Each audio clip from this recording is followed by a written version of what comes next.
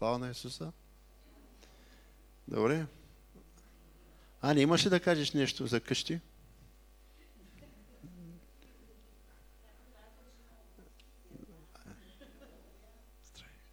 Добре. Днеска е Томина неделя. Четеме текста, свързан с този случай.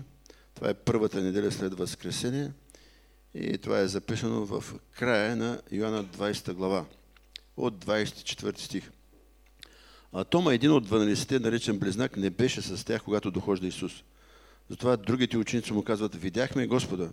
А той им рече: ако не видя на ръцете му раните от гвоздите и не туря ръката си в ребрата му, няма да повярвам.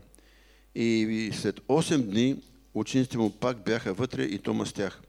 Исус дохожда, като беше заключена вратата, застана насред и рече: мир вам!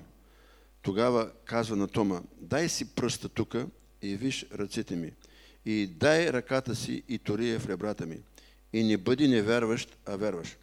Тома в отговор му рече: Господ мой и Бог мой. Исус му каза: понеже ме видя, Томо, ти повярва. Блажени уния, които без да видят са повярвали.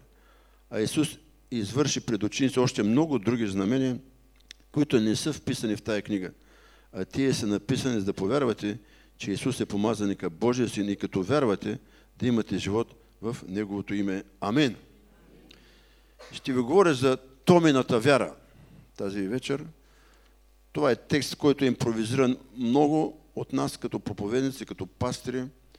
Позволяваме се лични откровения, тълкования, асоциации, които възпроизвежда както в ума ни, така и в сърцата ни това слово.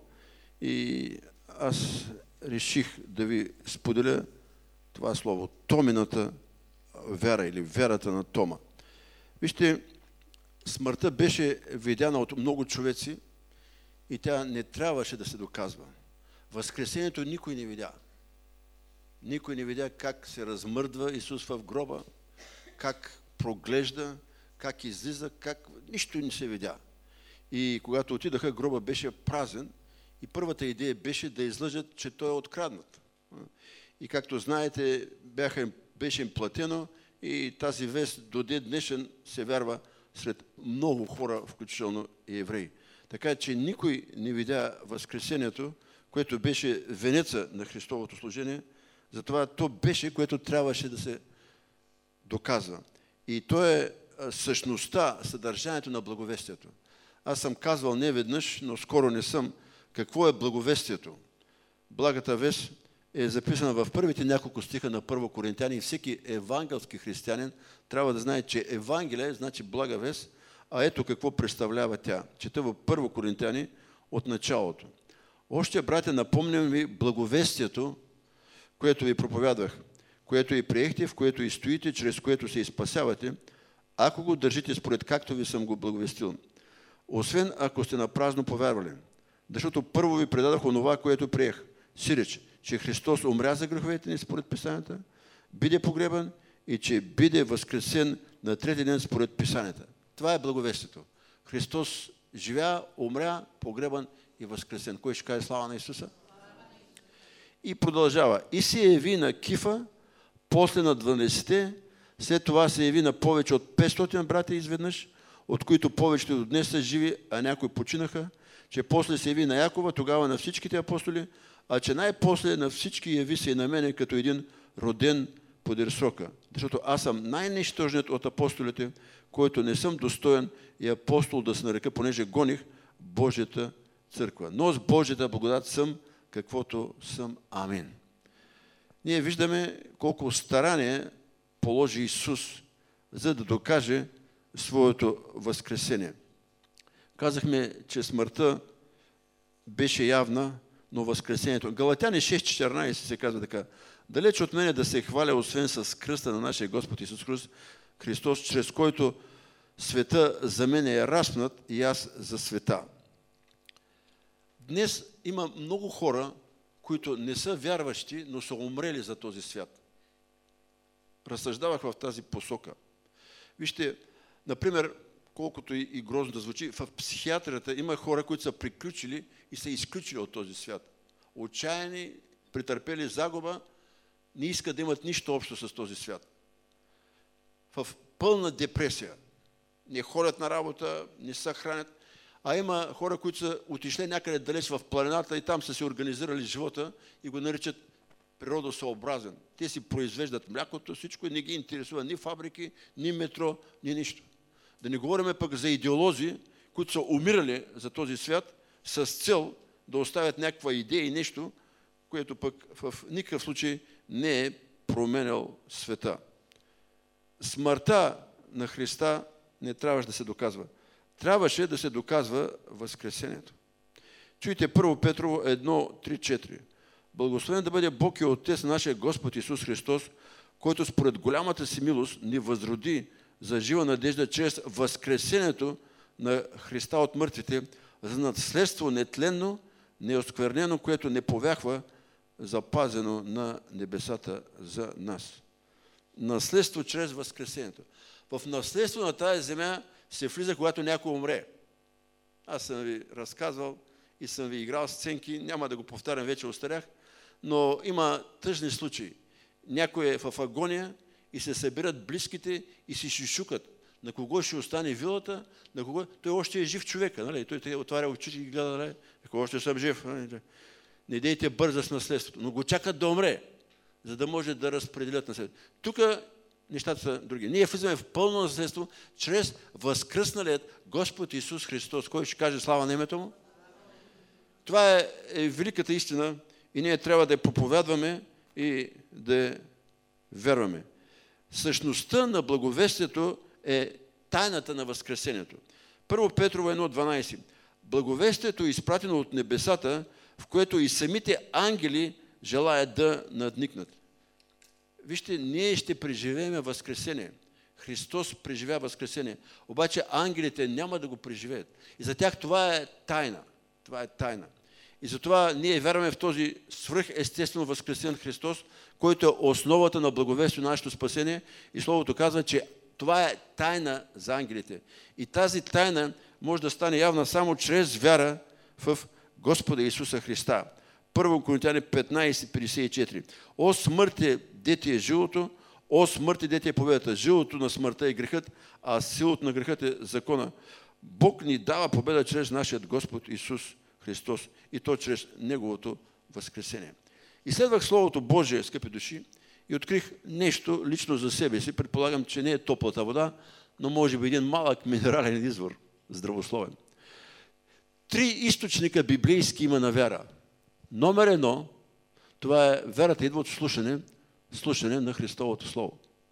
Номер 2, вярата идва от виждане, което бих казал, може би някой казва, че е втора категория библейска вяра, но тя е в Словото. И третият вид вяра, тази на Тома, чрез чуване и чрез виждане. Когато се молих, така не мога да кажа, че получих откровение, но в моето сърце изплува тази картина, че днес света е един голям Тома. Хората трудно ще повярват само на думи. Колкото и помазани, и красиво подредени проповеди, и хвалени да имаме, и църкви, хората са изморени от приказки. Те искат доказателства за възкръсналият Христос. И едно от нещата, които Христос правеше, той в продължение на 40 дена отиваше и се явяваше на всеки един, който можеше да помогне да повярва. И това е записано, а знаменията и чудесата не са записани. Казва, че те са много, но не бяха записани. Записани са, че се яви на Мария, на Петър, на Йоан, на Яков, на 12-те, всичко това е записано. Но за знамения и чудеса не се говори, защото най-голямото знамение е възкресението на Господа Исуса Христа. Амин. И то се нуждае от доказателства в живота ни. И аз твърдо вярвам, скъпи души, че ние ще озреме до там, защото ще се, бих казал, амбицираме и посветиме не само да казваме, но и да можем да покажем Христос с живота си. Не само тук, когато излеземе тук в домовете си, на работните си места, в магазините, в автобуса, в метрото, навсякъде. Навсякъде. И това е наше задължение. Вижте, Тома беше един от апостолите и когато Исус се яви, него го нямаше. И апостолите му казваха, видяхме Исуса. И той каза, не вярвам. Тоест, той намекна, че те лъжат. Разглеждали сте от този ъгъл нещата? Скоро говорих с един приятел, много здрав християнин, но познаваме се от 40-50 години, заедно сме израснали.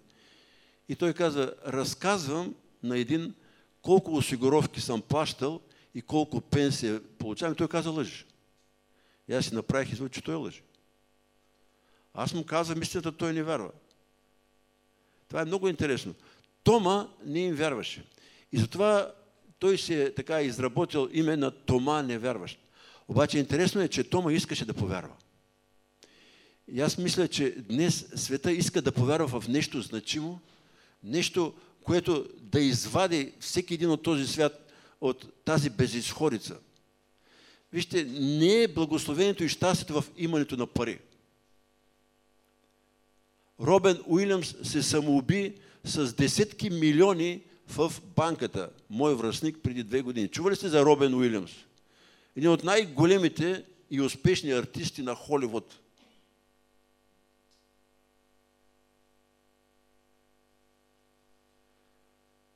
Как се казваше? Уитни Хюстън. Пълна с пари и слава, умря във ваната, удавена от наркотици и такова.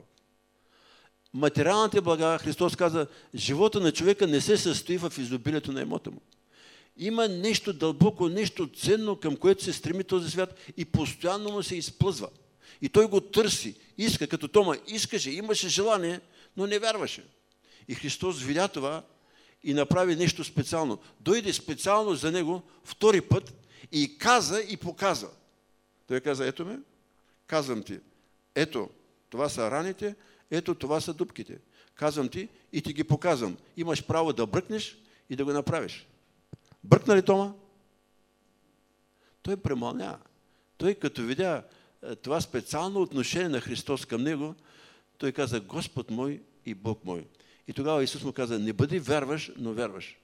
Ти ме видя и повярва, но блажени уния, които без да ме видят, вярват. Ние сме от тях, скъпи души.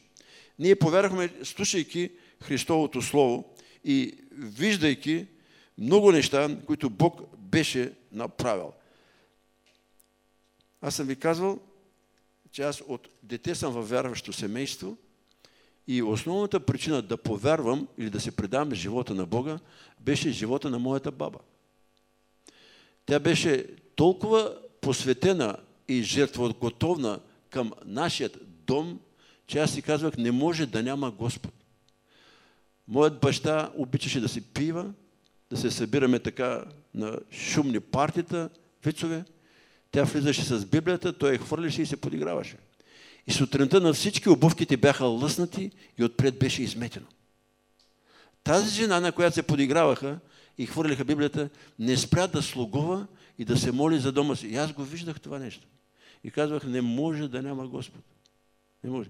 И дойде времето тази вяра да ме обърне към Господ Исус Христос. Слава на името му. Днес не е време, когато само ще говориме за Господа. Днес е време, когато трябва да се амбицираме, да изявиме и да покажеме Христос на този свят чрез своят жертвоготовен начин на живот. Филипяни 1, 21, 24. Тук съм се записал нещо, което мисля, че е свързано с Сливен. Така мисля. Записал съм си, че един 80 годишен християнин е казал пред гроба на друг. Като бях млад, исках да умра за Господа. Но сега на 80 години разбирам, че е много по-трудно да живееш за Господа, отколкото да умреш. Мисля, че това го казал Иван Манев на погребението на Едуард Кориан. Спомних си го и го изрових от едно място. Иван Манев мисля, че почина. Да. Така ми беше предадено, понеже когато този стар пастир, който е от рода на Ели, навърши 90 и кусур години, почина, всички ние се вълнувахме какво е станало и тогава това нещо стигна до мен, че на неговото погребение този мъж, който е бил някъде на 80 години или може плюс-минус, е казал това пред едно голямо събрание. Като бях смятах, че геройство да умра за Христа. Но сега на тази възраст смятам, че е много по-трудно да останеш и да живееш за Господа. Вижте, апостол Павел го потвърждава. Филипяни 1:21 нататък. Защото за мен да живее е Христос, а да умра придобивка. Но ако живее в тялото, това значи плод от работенето му, т.е. доказателство. И така, що да избера не знае, но съм натясно, понеже имам желание да отида и да бъда с Христа, защото това било много по-добре за мен, но да остана в тялото е нужно за вас. Извадил съм си няколко места от Словото Божие, където идваше вярата от гледане и от слушане. Ако това се прожектира или се пусне, може би ще има и обаждания, и критика, но аз го вярвам, понеже е в Божието Слово и твърдо вярвам, че днес, скъпи души, хората не вярват само на приказки. Затова аз насърчавам и Наталка и Витя, които се включват в това ново течение на проповядване по улиците и молитва за изцеление. Аз вярвам, че и ние полека-лека ще започнем да правим това. И имаме още някои малки различия. С брат Миро сме говорили, той за някои неща премълчава, аз премълчавам. Търсиме общите неща. Но тази активност да благовестваш, да се молиш и да проповядваш е нещо, което е добро. Кой ще каже амин? И особено когато станат неща, не винаги става, той каза, но когато станат, това е едно свидетелство. И важното е след това плода да бъде събран в църква. Затова аз и тях наставям, и всеки един, че е хубаво да благовестваме, но тези хора трябва да бъдат насочени към църква и там да бъдат изградени като християни. Апостол Павел казва, че има желание да си отиде, но трябва да остане, за да даде доказателства, плод за Господа Исуса Христа. Вижте, повтарям Йоанна 20:29. Христос каза, понеже ме видя, ти повярва. Блажени тия, които без да ме видят са повярвали. Сега, ако може, Йоанна 6:40. Това е много, много важен и много дискусионен стих. Защото това е волята на Отца ми. Всеки, който види Сина и повярва в Него, да има вечен живот и аз да го възкреся в последния ден. Това е Божията воля на Отца ми. Всеки, който види Сина и повярва в Него, аз да го възкреся в идния ден. Деяние 1:3. Представи себе си жив след страданията с много верни доказателства, като се явяваше на апостолите пред 40 дена и им говореше за Божието царство. Вижте, той показваше себе си и говореше Слово. Лично мое скромно мнение е, че днес, за да имаме успех, вижте, хората, които са дошли, не са много, но те са в резултат на лично благовестие и това, че са видели живота на хората, които са ми говорили. Аз съм говорил с тях, няма да цитирам имена, да не бъда криво разбран, но аз съм говорил с някои от вас, които са отскоро, не много скоро, но са дошли чрез благовестието и гледайки живота на хората, които са им говорили. Тоест, те са им показали и са им казали за Христос.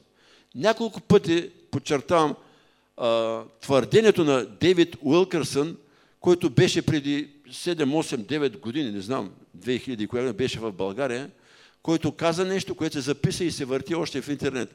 Той каза така, желателно е да бъдем успешни, но не е задължително като християни. Задължително е да изявиме Христос на този свят такъв, какъвто е възкресен. Ще кажем ли амин? Желателно е да бъдем успешни, но не е задължително.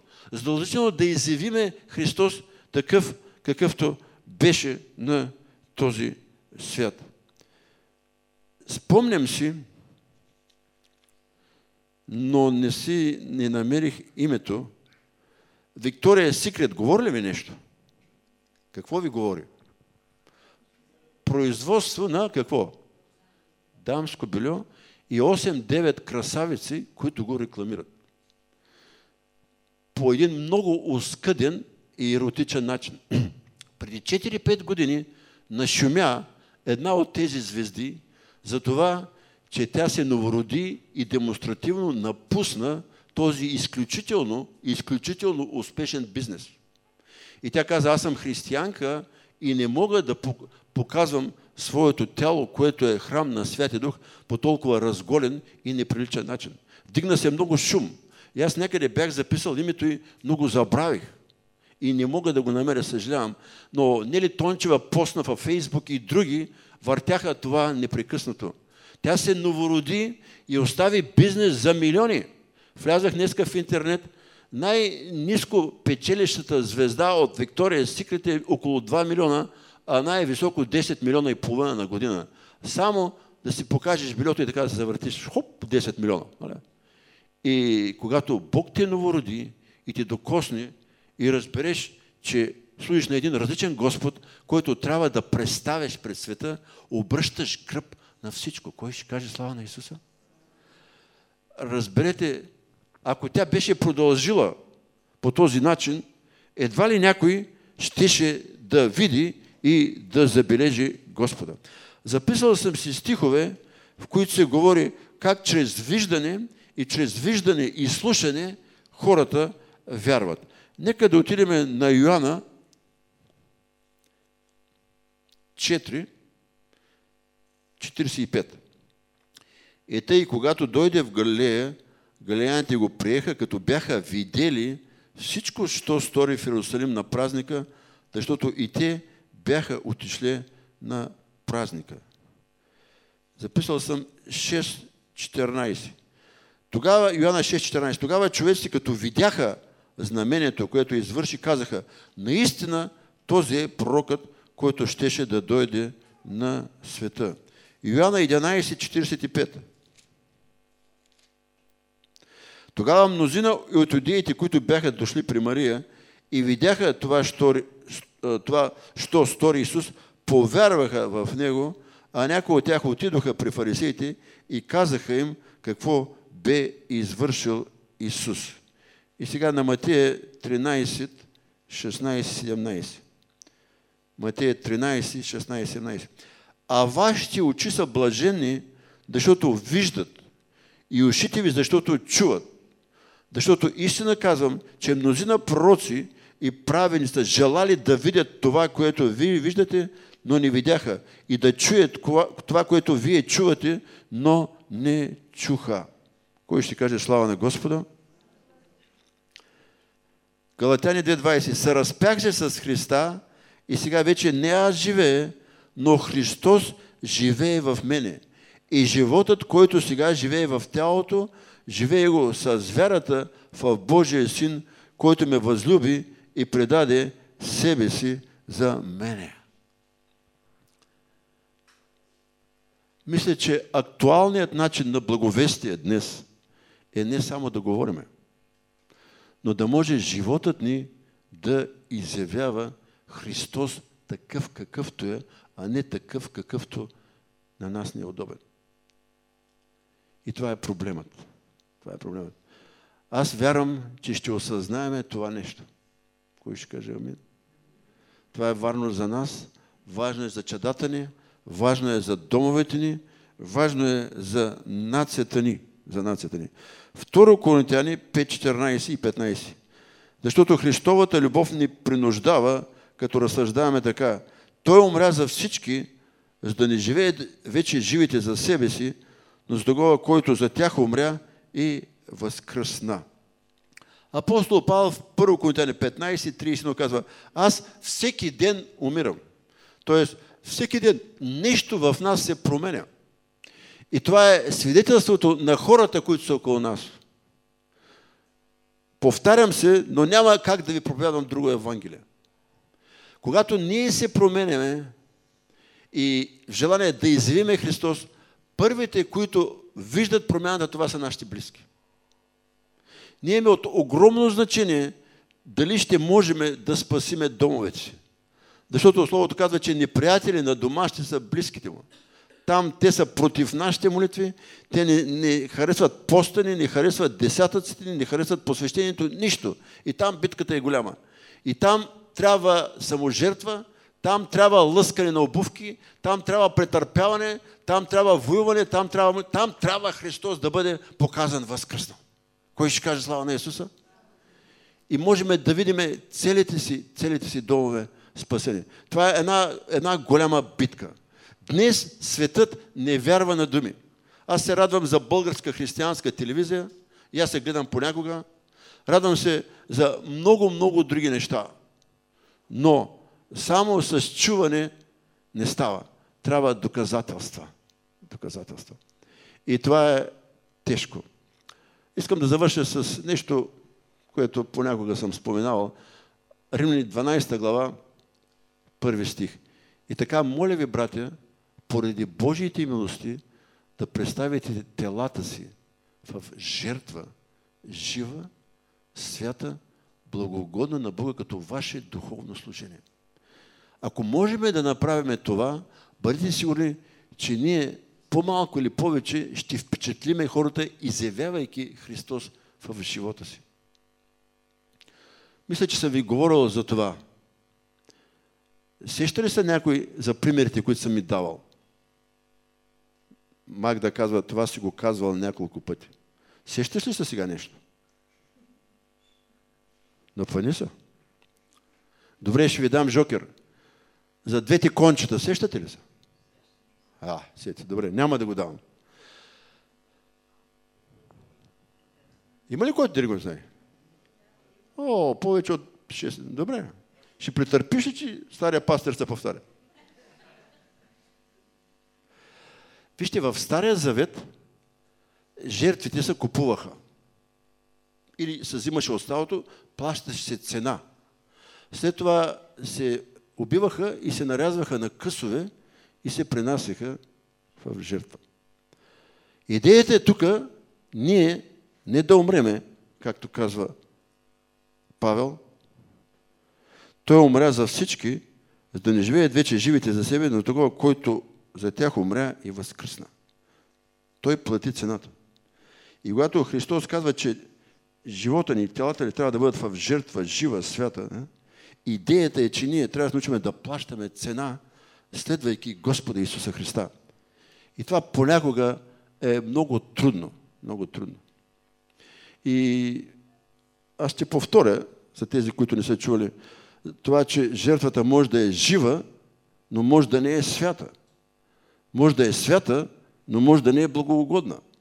Затова Словото изисква да бъде жива, да бъде свята и да бъде благоугодна. Това е една много висока летва, скъпи души. И ако ние стигнем до там, вероятността да изявиме Христос в живота си е много голяма. Но ако останем някъде долу под нея, много трудно това може да стане, дори и в домовете ни. Има цена. И това е малко иронично, но го чух преди години, го записах и знам, че поне един или два пъти съм ви го давал. И тъй като църквата винаги има поне 10 на 20 човека, които отсъстват, това значи, че трябва да идете по вторник, петък и неделя. Вижте, изтървали сте толкова важно нещо. Един фермер имал кобила и тя предстояло да ражда. Обаче имало проблем. Трудно било. Обикновено той се справял, понеже той израждал телетата, козите и така нататък, но видял, че нещо не е както трябва и извикал, как се казва, фелшер ли? Фелшер, да. И фелшерът казал, нещата са сериозни. Първо, че ветеринарен ли беше? Добре, ветеринарен. Първо, че са две кончета, второ са големи и не знам дали ще роди, много вероятно да умре и кобилата и кончетата. И те били двамата вярващи и се молили. И тогава фермера направил обрек, казал, Господи, ако се родят живи и здрави, едното ще го посвети на тебе. Или ще го продам и ще дам парите, или ако има някъде за твое добро, ще подаря едното конче. Само да не умре кобилата да се родят. И тя ражда. И двете живи и здрави. Обаче той като видял какви са хубави. Нали? Казал, сега те още са малки, нали? Малко да пораснат. И така, те пораснали, той казал, сега трябва да ги обязля. Нали? Така. И като взел да ги обязва, едното паднало в пропастта и умряло. И той се връща натъжен вкъщи и жена го пита, какво стана, що стана? Ме вика, кончето на Господа умря.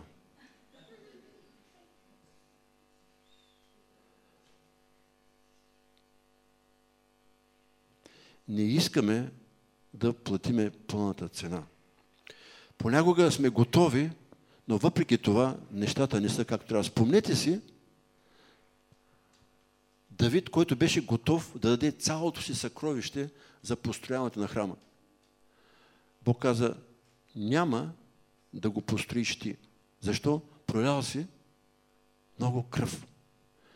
Той беше човек по Божието сърце, но Бог не правеше компромис с някои фундаментални неща. Не можеше този военен мъж да построи този дом, защото той беше военен и Бог каза, друг по-свят, по-мирен от тебе, с чисти ръце, той ще го построи. Тоест, може жертвата да е скъпа, но да не е свята. Може да е свята, но да не е богоугодна. Спомнете си, Бог, например, не прие жертвата на Каян. Тя не беше порочна, не беше грешна. Не прие голямата цена на Анания и Сафира. Парите не бяха грешни, бяха тяхни, но подбудите не бяха угодни на Бога. Те дадаха от своите пари и Петър подчерта, че нивата беше тяхна, парите беше, всичко беше както трябва, но самия факт, че те имитираха, че дават повече, отколкото даваха, това беше пред Бога неугодно. Завършвам до тук. Томината вяра дойде в резултат на че Тома чу Исус да говори и видя Исус да показва доказателствата от възкресението си. Бог да помогне на мен като скромен служител и на вас като Божии чада да знаеме, че живееме сред хора в свят, който не вярва само на думи. Иска доказателства. И Бог да ни дава мъдрост, как говорейки на Христос, да можем и да го показваме в живота си, потвърждавайки Словото, което говориме. Бог да ни благослови. С една песен ще завършим.